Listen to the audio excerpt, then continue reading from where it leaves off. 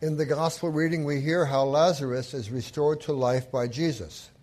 The Holy Gospel, according to St. John, the 11th chapter. Now a certain man was ill, Lazarus of Bethany, the village of Mary and her sister Martha. It was Mary who anointed the Lord with ointment and wiped his feet with her hair, whose brother Lazarus was ill. So the sisters sent to him, saying, Lord, he whom you love is ill. But when Jesus heard it, he said, This illness does not lead to death. It is for the glory of God, so that the Son of God may be glorified through it. Now Jesus loved Martha and her sister and Lazarus. So when he heard that Lazarus was ill, he stayed 2 days longer in the place where he was. Then after this he said to the disciples, Let us go to Judea again. The disciples said to him, Rabbi, the Jews were just now seeking to stone you, and are you going there again? Jesus answered, Are there not 12 hours in the day? If anyone walks in the day, he does not stumble, because he sees the light of this world. But if anyone walks in the night, he stumbles, because the light is not in him. After saying these things, he said to them, Our friend Lazarus has fallen asleep, but I go to awaken him. The disciples said to him, Lord, if he has fallen asleep, he'll recover. Now Jesus had spoken of his death, but they thought he meant taking rest and sleep. Then Jesus told them plainly, Lazarus has died, and for your sake I am glad that I was not there, so that you may believe. But let us go to him. So Thomas, called the twin, said to his fellow disciples, Let us also go, that we may die with him. Now when Jesus came, he found that Lazarus had already been in the tomb for 4 days. Bethany was near Jerusalem, about 2 miles off, and many of the Jews had come to Martha and Mary to console them concerning their brother.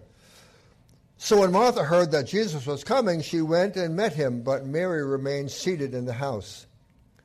Martha said to Jesus, Lord, if you had been here, my brother would not have died. But even now I know that whatever you ask from God, God will give you. Jesus said to her, Your brother will rise again. Martha said to him, I know that he will rise again in the resurrection on the last day. Jesus said to her, I am the resurrection and the life. Whoever believes in me, though he die, yet shall he live. And everyone who lives and believes in me shall never die. Do you believe this? She said to him, Yes, Lord, I believe that you are the Christ, the Son of God, who is coming into the world. When she had said this, she went and called her sister Mary, saying in private, The teacher is here and is calling for you. And when she heard it, she rose quickly and went to him.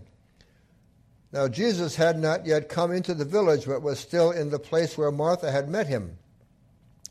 When the Jews who were there in her house consoling her saw Mary rise quickly to go out, they followed her, supposing that she was going to the tomb to weep there. Now when Mary came to where Jesus was and saw him, she fell at his feet, saying, Lord, if you had been here, my brother would not have died. When Jesus saw her weeping, and the Jews who had come with her also weeping, he was deeply moved in his spirit and greatly troubled. And he said, Where have you laid him? They said to him, Lord, come and see. Jesus wept. So the Jews said, See how he loved him. But some of them said, Could not he who opened the eyes of the blind man also have kept this man from dying? Then Jesus, deeply moved again, came to the tomb. It was a cave, and a stone lay against it. Jesus said, Take away the stone. Martha, the sister of the dead man, said to him, Lord, by this time there will be an odor, for he has been dead 4 days. Jesus said to her, Did I not tell you that if you believed, you would see the glory of God? So they took away the stone. And Jesus lifted up his eyes and said, Father, I thank you that you have heard me. I knew that you always hear me, but I said this on account of the people standing around, that they may believe that you sent me. And when he had said these things, he cried out with a loud voice, "Lazarus, come out!" The man who had died came out, his hands and feet bound with linen strips and his face wrapped with a cloth. Jesus said to them, "Unbind him and let him go." Many of the Jews, therefore, who had come with Mary and had seen what he did, and they believed in him. This is the gospel of the Lord. Jesus, our Savior, during his ministry, raised 3 people from the dead. The first one was the son of a widow, the son of the widow of Nain. Nain was a little rural town, and this widow had one son, and he had died. And this son was to be her Social Security. He was going to take care of her, and now he had died. It was a very sad funeral, and they were carrying this young man out to the cemetery. Jesus and his disciples were coming into town. And so Jesus stopped the procession and put his hand on the stretcher, they carrying the boy on. And he shouldn't have done that, because that made him unclean. He touched something that was death.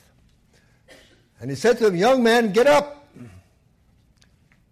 And the young man got up. And he gave him to his mother. The second person was a child. She was the daughter of the leader of the local synagogue. And his name was Jairus. And she was very sick, and he had tried everything, and so he finally decided to ask Jesus to help. It must have been very humiliating for him, a leader of the synagogue, to come to this carpenter-turned-traveling preacher. But you'll do anything for your children, won't you? So he came to Jesus and knelt down at his feet and begged him to come and heal his daughter. And Jesus said, "Okay." They hadn't gotten to the house yet when word came from the house that the little girl had died. And so they said to Jesus, "You don't have to come because she's dead." And Jesus said, "I'm coming." When they got there, the weepers were already going. You've seen on TV how people in the Middle East, when there's a death, they really weep and wail and make a lot of noise. You've seen that, haven't you? You know, we don't do that. For us, that's over the top. But for them, that's normal. That's what they do. And that was going on full blast. And Jesus said, "I'm going to go in." They said, "She's dead." And he said, "No, I'm going to go and see her." And so he went, and he said, "Little girl, get up."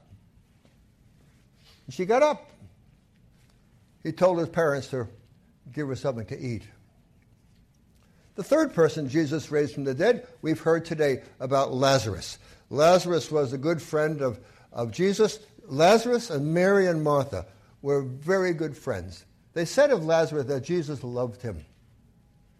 Jesus loved Mary and Martha and Lazarus, and even though they didn't travel with Jesus, they were very, very close friends. And when Lazarus went sick, they sent for Jesus to come and cure him. And after he got the message, he didn't go. He stayed 2 days, and then he sensed in his spirit that Lazarus had died. And then he said, "We're going to go." And by the time they got there, he was dead for 4 days. He'd been put in a tomb, and a big rock put in front of the tomb. As he came near,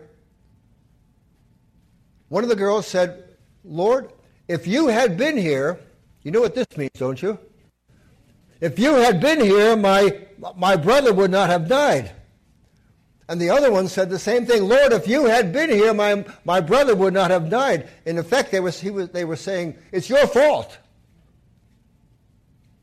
You're the reason Lazarus is dead, because if you had come, he wouldn't have died."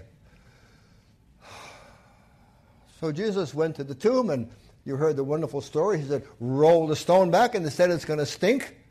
He'd been there 4 days. And he had a way of speaking to dead people, didn't he? "Lazarus, come on out!" And he came. Now, as I've told Pastor Carpenter, did you think about this in the first service? Because this is what happened. You see, Lazarus was all wrapped up with all these bandages from head to toe. So when Jesus called him out, he couldn't walk out, so Lazarus hopped out. And he said, untie me so I can walk. So our Savior did wonderful, wonderful stuff. But I want to go back to that verse, the shortest verse in the Bible, John 11:35. Jesus wept. It's 3 words in Greek, it's 2 words in English. Jesus wept. Now I want to wonder about why. Why did he weep? As you heard in the reading from John, some of the people that were there said, well, look how much he loved him. He's really touched by this death. He's crying.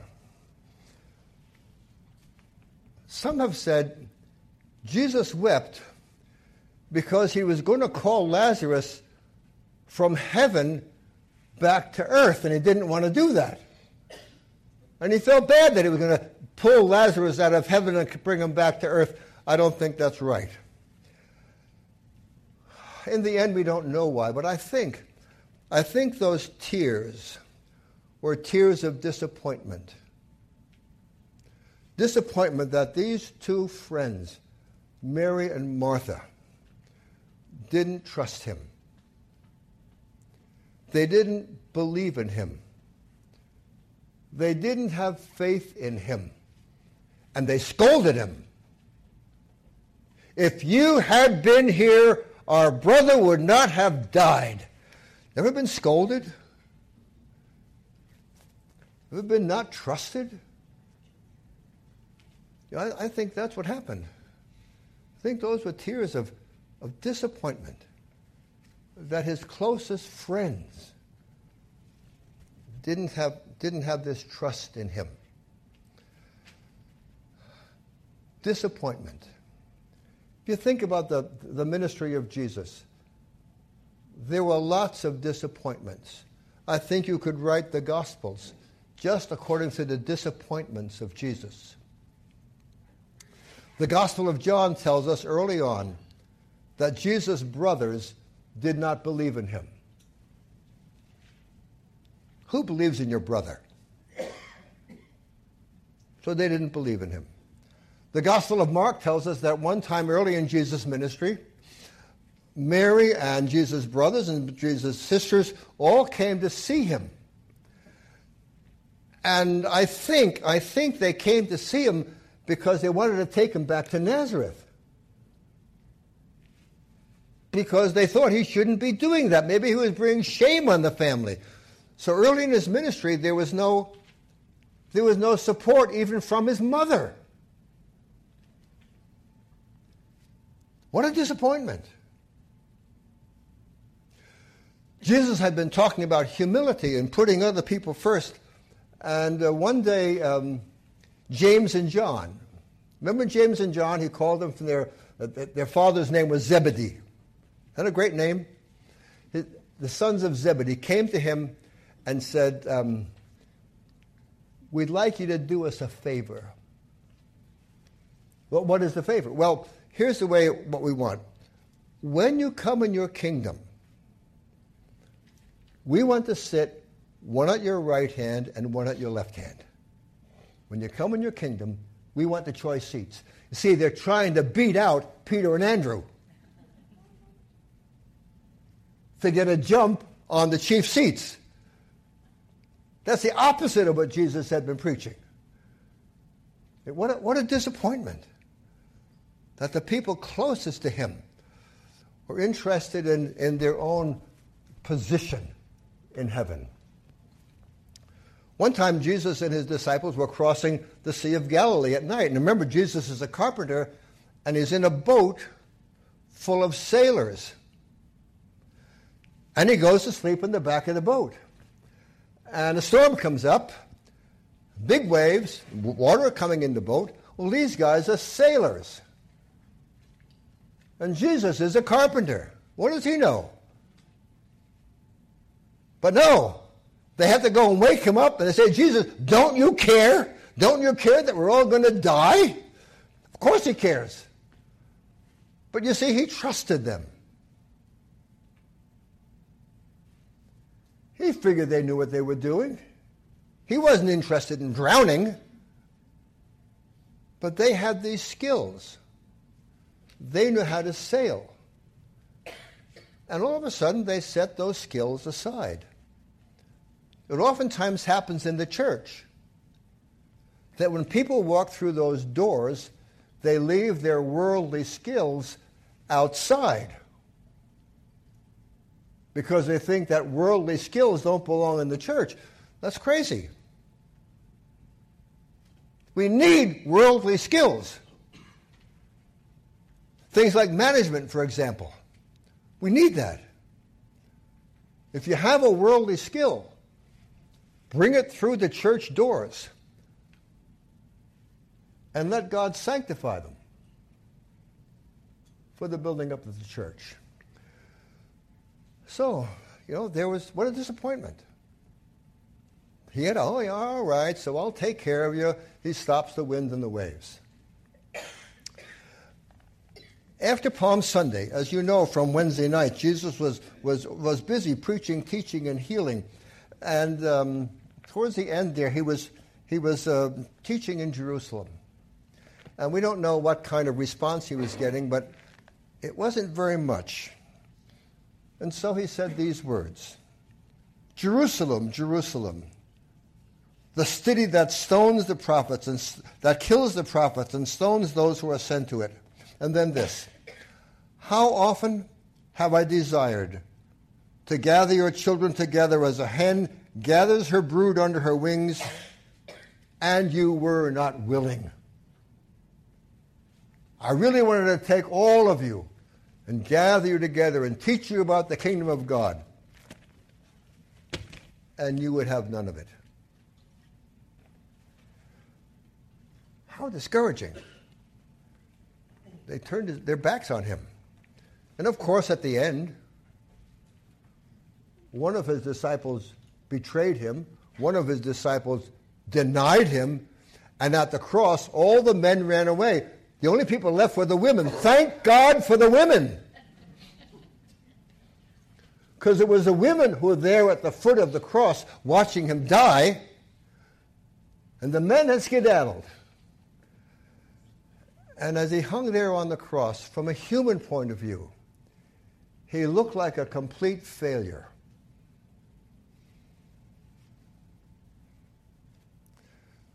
But that's not how he felt. The last word from the cross is this: it is finished. He didn't say, I am finished. He said, it is finished. Father, the work you gave for me to do is done. It is finished. And on the cross, he was a victor. And of course, he won a victory for all of us. But so much in his life about his ministry was just disappointments. He's left behind his teachings. And to the extent that the teachings of Jesus are ignored, I think he is still disappointed. Seek first God's kingdom and his righteousness. That's the teaching of Jesus. How practical is that? Can you do that out there? 24 hours a day, 7 days a week. Can you live out there and seek first God's kingdom and God's righteousness? Jesus thought you could. Most folks, I think, figure that's impractical. But there's a promise that comes after that. Seek first God's kingdom and God's righteousness, and all the stuff you're worrying about will be taken care of. What we do, we want to get all the stuff we want, and then we're going to tend to the kingdom of God. We get it backwards. Seek first God's kingdom and God's righteousness, and he'll take care of you. To the extent that's ignored, I think he's still disappointed. Turn the other cheek.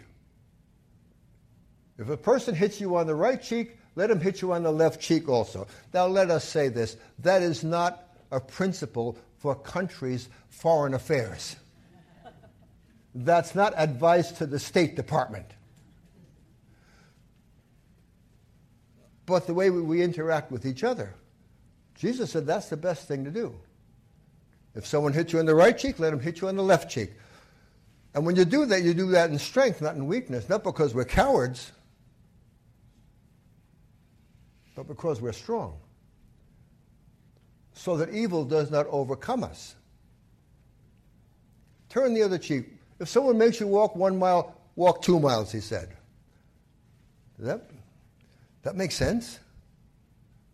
Jesus thought it did. And when we don't do that, I think he's disappointed. Forgive 70 times, 7 times. We are, after all, in the forgiveness business. Peter came to Jesus and said, Lord, how many times should we forgive somebody? 7 times? Because that was the standard. After you forgive somebody 7 times, you're out. You're out of forgiveness. You can do what you want. And Jesus said, no. Forgive 70 times 7. And he didn't mean 490 times. It's not a matter of mathematics. That's what we do. We forgive and we forgive and we forgive. And that's hard. But it's what we do as followers of Jesus. And when we don't do that, then I think he's disappointed.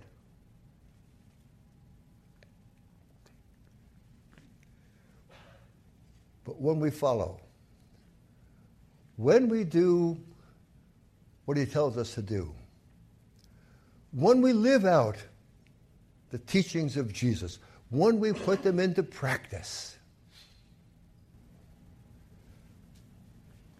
I think he smiles.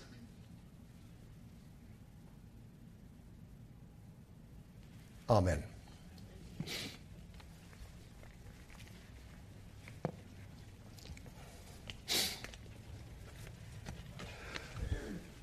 The hymn is 418.